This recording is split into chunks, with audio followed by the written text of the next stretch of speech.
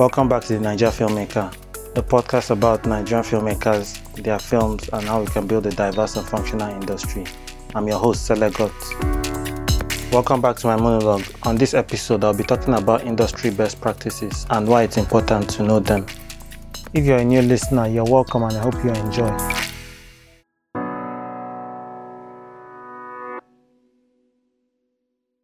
So an industry best practice is a commercial or professional procedure that has been accepted as being correct or the most effective. These best practices are like a language. When people speak the same language, then they can communicate and be productive and achieve things together. For example, a best practice is screenplay format, how your screenplay is supposed to be. There are places where you send your screenplay and if it's not in that format, it won't be read because it's something that is totally alien. It's like a different language. Another example can be when the first assistant director is getting ready for take and he's calling out for the camera and sound team to confirm that they are ready. If he doesn't do it in the prescribed way, people might be on different pages and there might be a lot of confusion. On set, a second assistant cameraman, also known as the clapper loader, used to be the person that loads the film into the camera magazines. But as the industry moved towards shooting with digital cameras, this role had to evolve. Some other duties of the second AC is operating the clapper board at the beginning of each take, marking the actors as necessary, and also maintaining records and paperwork for the camera team. These records include writing down information of the take number, the lens being used, the shutter angle, and also the card. And these kind of records are important in the case where the camera team has to reshoot something and they have to conform with what has been shot before.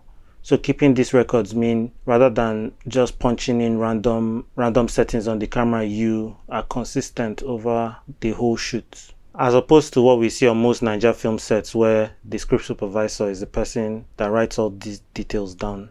This is not the industry standard, or the script supervisor is in the directing department, and for all camera information, it should be handled by people in the camera department. Another best practice is doing rehearsals before your principal photography starts. I understand that the practices we have on Nigeria film sets are reflected by the size of our budget and all the constraints we have to work with, but it's important to know how these things should be so that when you want to scale, you are well informed to do the right thing.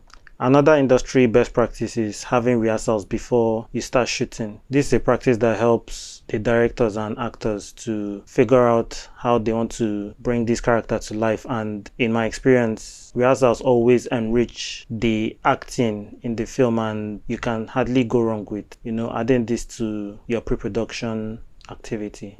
Another type of rehearsal is the camera rehearsal or technical rehearsal, where the camera team and the sound team go through all the actions and maneuvers for the scene.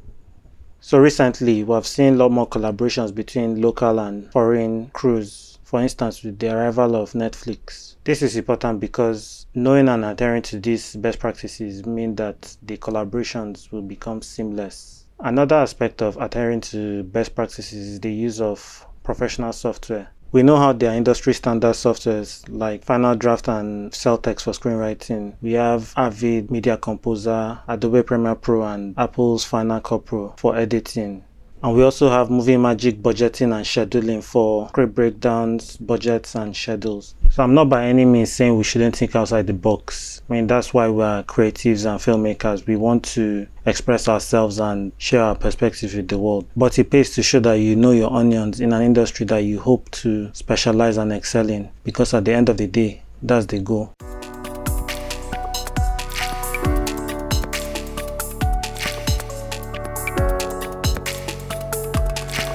Thanks for listening to this episode.